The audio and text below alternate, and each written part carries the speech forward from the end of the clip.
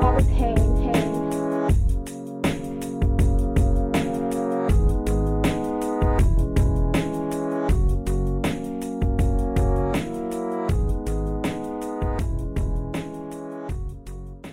Hey, Crime Salad listeners, what is up? Ashley here with Crime Salad Podcast, and with me always is my partner in crime, Ricky. Our case this week is about the murder of Kevin Bacon. No, not the actor, but a young, vibrant man from Flint, Michigan. In 2019, Kevin was working as a hairdresser while finishing up a degree in applied psychology. On Christmas Eve of that year, he ventured out to meet a man he had been chatting with on the dating app called Grindr. When he didn't make it home to a special Christmas breakfast the next morning, his family and friends knew that something terrible had happened. But as the investigation unfolded, what they found was worse than what they ever could have imagined. Since meeting new people in the 21st century often involves dating apps or online platforms, getting together in person for the first time can be nerve-wracking. As Kevin's story proves, it's important to make sure you really know who you're meeting. It could be the difference between life and death. Kevin Bacon was born on November 28, 1994 in Lansing, Michigan. Soon after his parents, Carl and Pamela, moved with Kevin and his sister Jenny to Swartz Creek, Michigan, which is a small town of less than 6,000 people in the suburbs of Flint, he met his best friend, Michelle Myers, when they were in the 4th grade, and the two remained friends as they grew up, eventually becoming roommates. Michelle loved Kevin for his openness and transparency. According to her, he was always a vibrant, colorful being, both inside and out. Kevin was known as someone who was always willing to do what he wanted, when he wanted, and wouldn't let anything hold him back from achieving his dreams. And he had lots of dreams.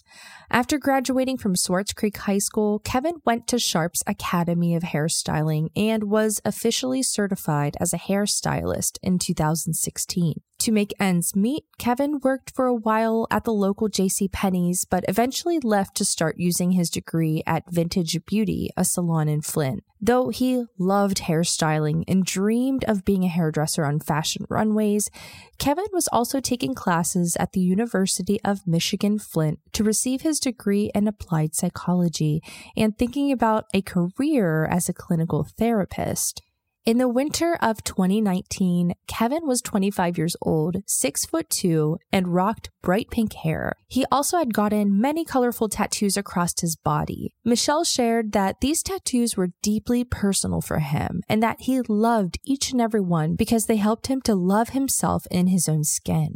For Michelle, she couldn't have asked for a better best friend.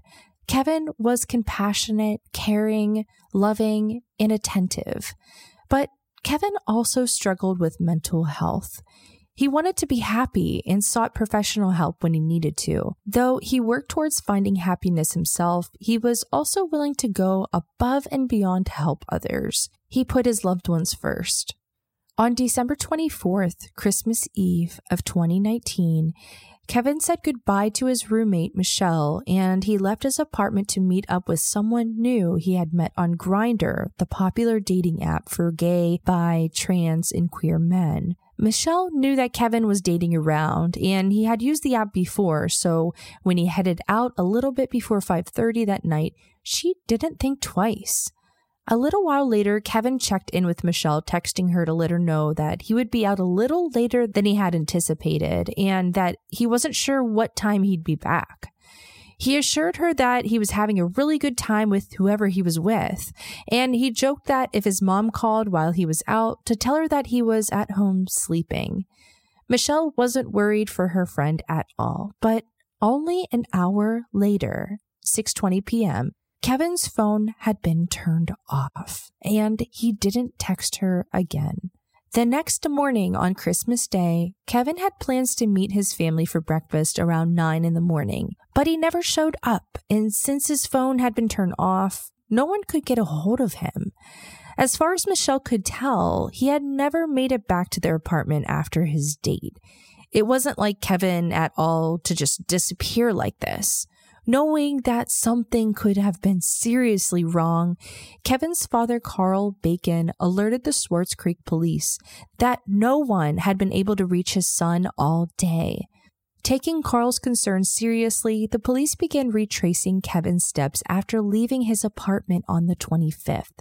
They were able to ping Kevin's phone to a nearby Family Dollar and found it in the backseat of his car in the shopping plaza parking lot.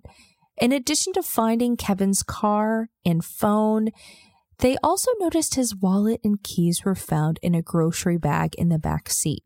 His ID and all of his cash were still inside his wallet. Most curiously, the police found a bag of clothes in Kevin's car, which were identified as the ones he was last seen wearing when he left his home on Christmas Eve.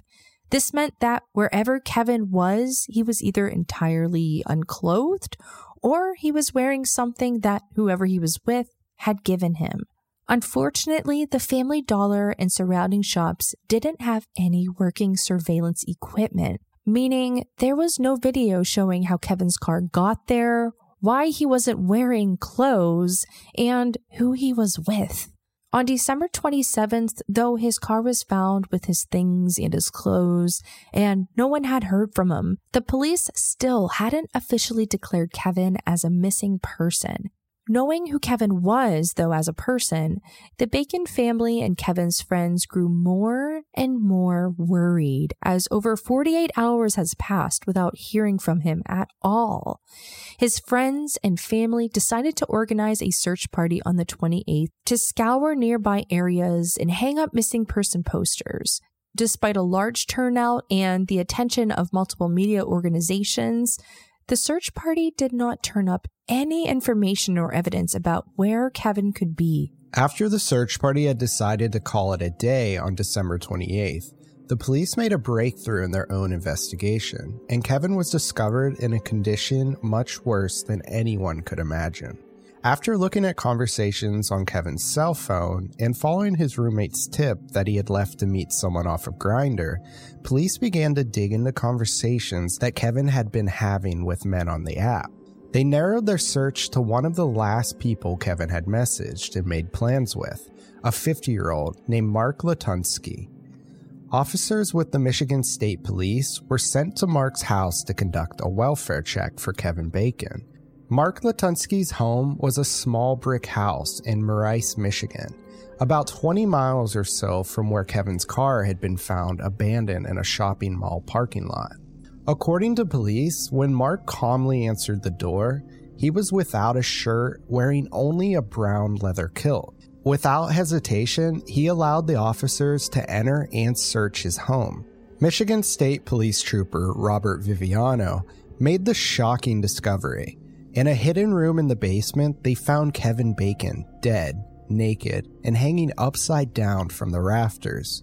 Viviano stated that he was able to quickly identify the victim as Kevin by his colorful hair and bright tattoos. The officers on the scene immediately went to arrest Mark for Kevin's murder, and Mark wasn't fazed in the least.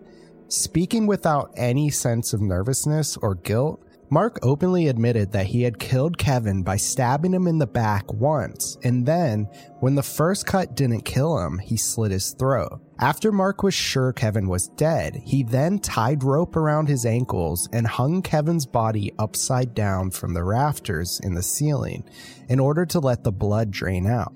The mutilation to Kevin's body didn't stop there. After Kevin was fatally stabbed and strung up, Mark Latunsky admitted he had used the same knife to remove Kevin's testicles, which he fried and then ate.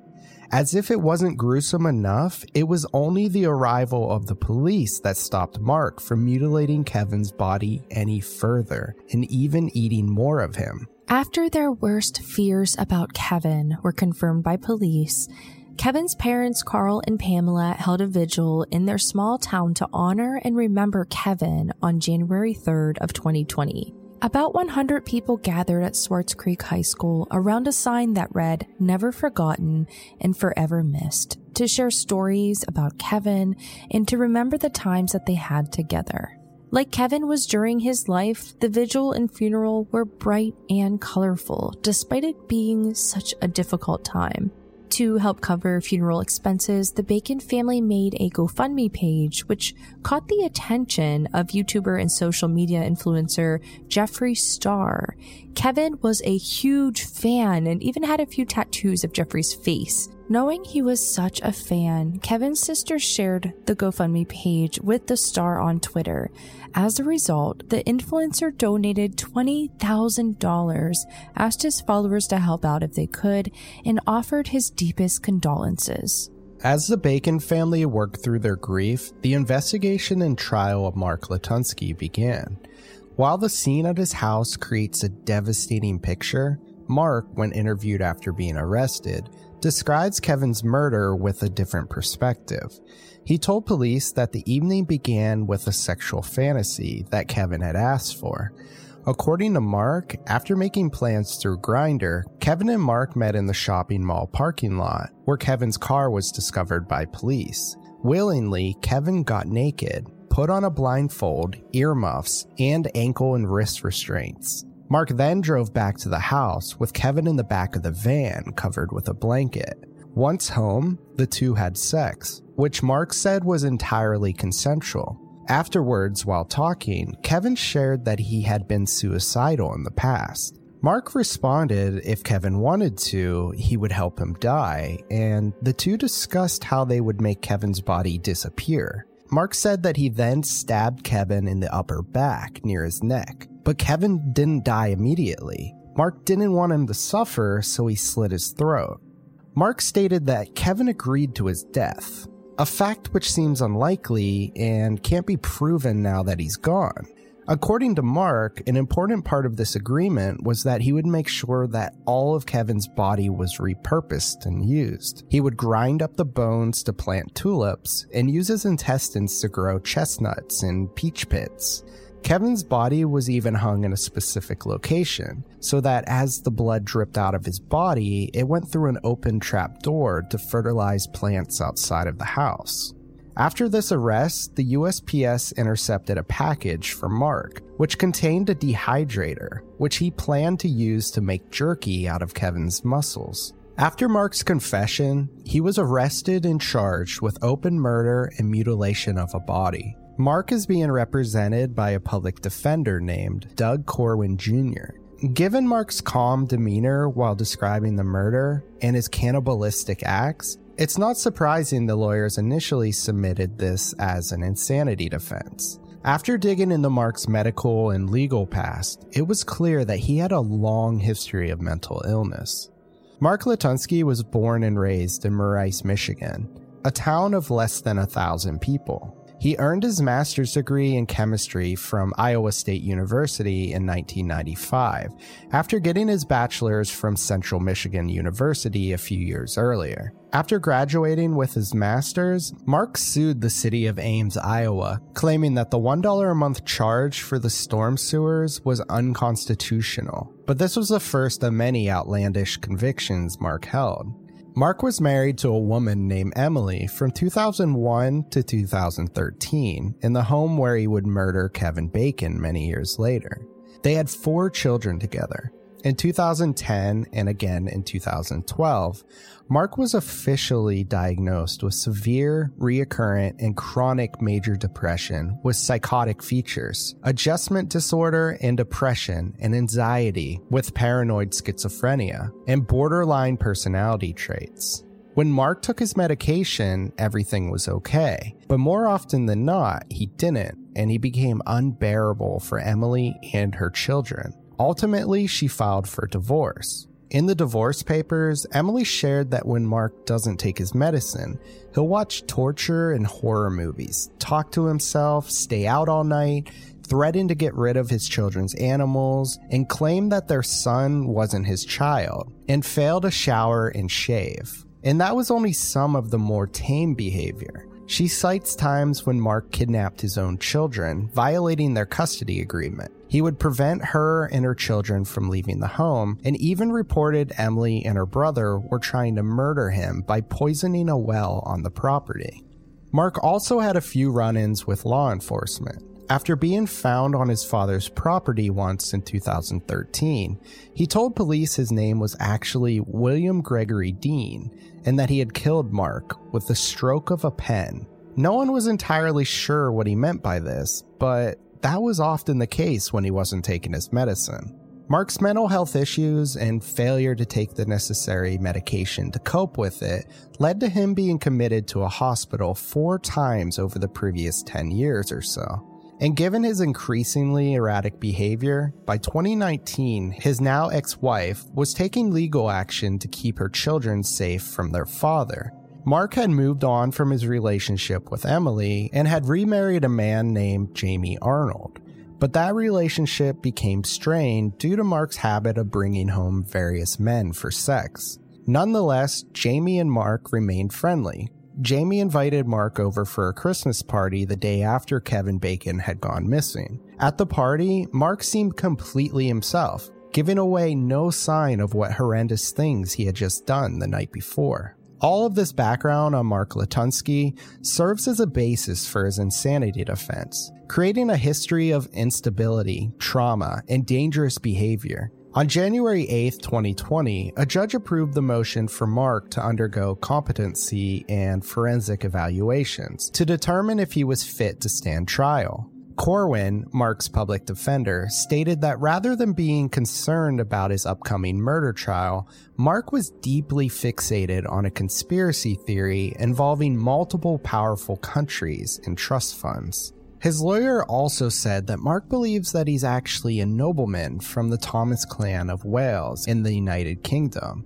and that his real name is Edgar Thomas Hill. This is a name that he gave during his first arraignment.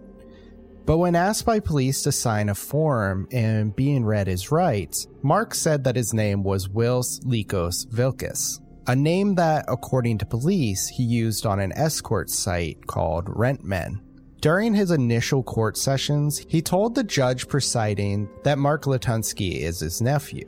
All of these instances of deep delusions have been adding to his defense's claim of insanity.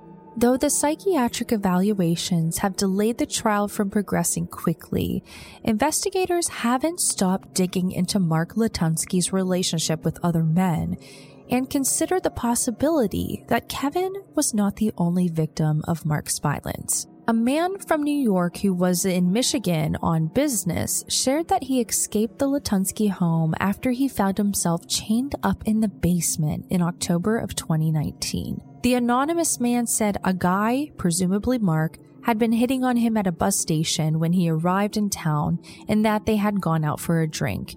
After that, he had no memory of what happened to him and thought that perhaps Mark had drugged him. While he was in the basement, he used a butcher knife that was lying nearby to cut the leather strap around his ankle that tethered him to a metal chain and called the police.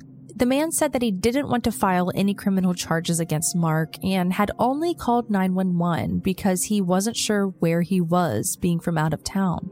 He was adamant about not opening up a larger investigation, likely to preserve his own anonymity. But this man wasn't the only one who encountered Mark Latunsky before Kevin Bacon did in December of 2019. Only a month before Kevin was killed, a 29-year-old man from Lansing also called 911 from near Mark's home. Also preferring to remain anonymous, he shared that he was wearing only a leather kilt and he escaped from the basement where he had been chained up. After running from the basement towards the neighbors, the man told police that he was being chased by Mark. When officers went to talk with Mark to figure out what happened, Mark said that he was only chasing after the man because he wanted his kilt back, since it was worth $300. Like the other, this man refused to press any charges against Mark.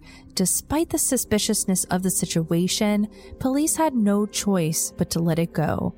Since there were no signs of violence and they each said that their sexual activities with him were consensual, there was nothing more to investigate. We have to wonder, though, if either of these men or the investigators had pressed charges or dug deeper into Mark Latunsky's behavior, would Kevin have been spared that Christmas Eve night? Since his arrest, Mark has been moved from Shiawassee County Jail to a Center for Forensic Psychiatry for evaluations. After many months of testing and observation, in October of 2020, the judge determined that Mark, now 51, was fit to stand trial for the murder and mutilation of Kevin Bacon. Mark's attorney, Doug Corwin, continues to stick with an insanity defense, but he also is using Mark's claim that Kevin had consented to be killed, attempting to drop the charges to just assisted suicide. But for the prosecution, the evidence doesn't support this. Messages between Mark and Kevin on Grindr show that they had discussed what would happen during their sexual encounter, including the bondage, but Kevin had looked for assurance that he would be safe the entire time. These messages don't seem to suggest that Kevin had any desire to be killed or harmed at all by Mark. Even though he has been declared fit by a judge, according to his lawyer, in the many months that Mark has been hospitalized, he has made great improvements to his behavior, but the delusions still remain. Corwin is requesting that another psychiatric evaluation take place. Due to the ongoing COVID-19 pandemic, the Bacon family has been forced to wait and see if they will have any justice for their loss of their beloved son. It could take months for another psychiatric evaluation to be completed and even more time for the trial to actually get underway. If it is determined that Mark was mentally stable at the time he murdered Kevin Bacon, he faces one charge of open murder, which could lead to life in prison, and one charge of mutilation of a dead body, which could add another 10 years to his sentence at the maximum or a small fine at the minimum if he's found guilty. Much of how the trial will proceed depends on the findings of his last evaluation. If he's found mentally incompetent at the time of the murder, his defense could enter in a plea of not guilty by reason of insanity, and he might not even face a trial with a jury. In the meantime, Mark Latunsky is being held without bail. Meanwhile, the Bacon family continues to wait for closure in this horrific trauma and loss. They are hopeful that Mark will receive a life sentence for taking Kevin's life. They've struggled to come to terms with the darker sides of Kevin's life that had come to light since his relationship with Mark was exposed. But as they cope with their grief, they focus and remember all of the wonderful, kind, positive, and incredible things about their son and friend. In December of 2020, Kevin's parents received a posthumous degree from the University of Michigan Flint for the degree in psychology that Kevin was working towards. His sister and friends continue to share pictures and memories of their time with him. They, just like us, hope that justice will be found for Kevin's death. Though it may be many more months before we get more information, here at Crime Salad, we will keep you posted as much as we can on any new developments. Be sure to check out our Crime Salad discussion group on Facebook and our Instagram for more information. But this concludes this week's episode. Thank you all so much for listening. We'll see you next time. Crime Salad is a Weird Salad production. Are you kidding me? That was perfect.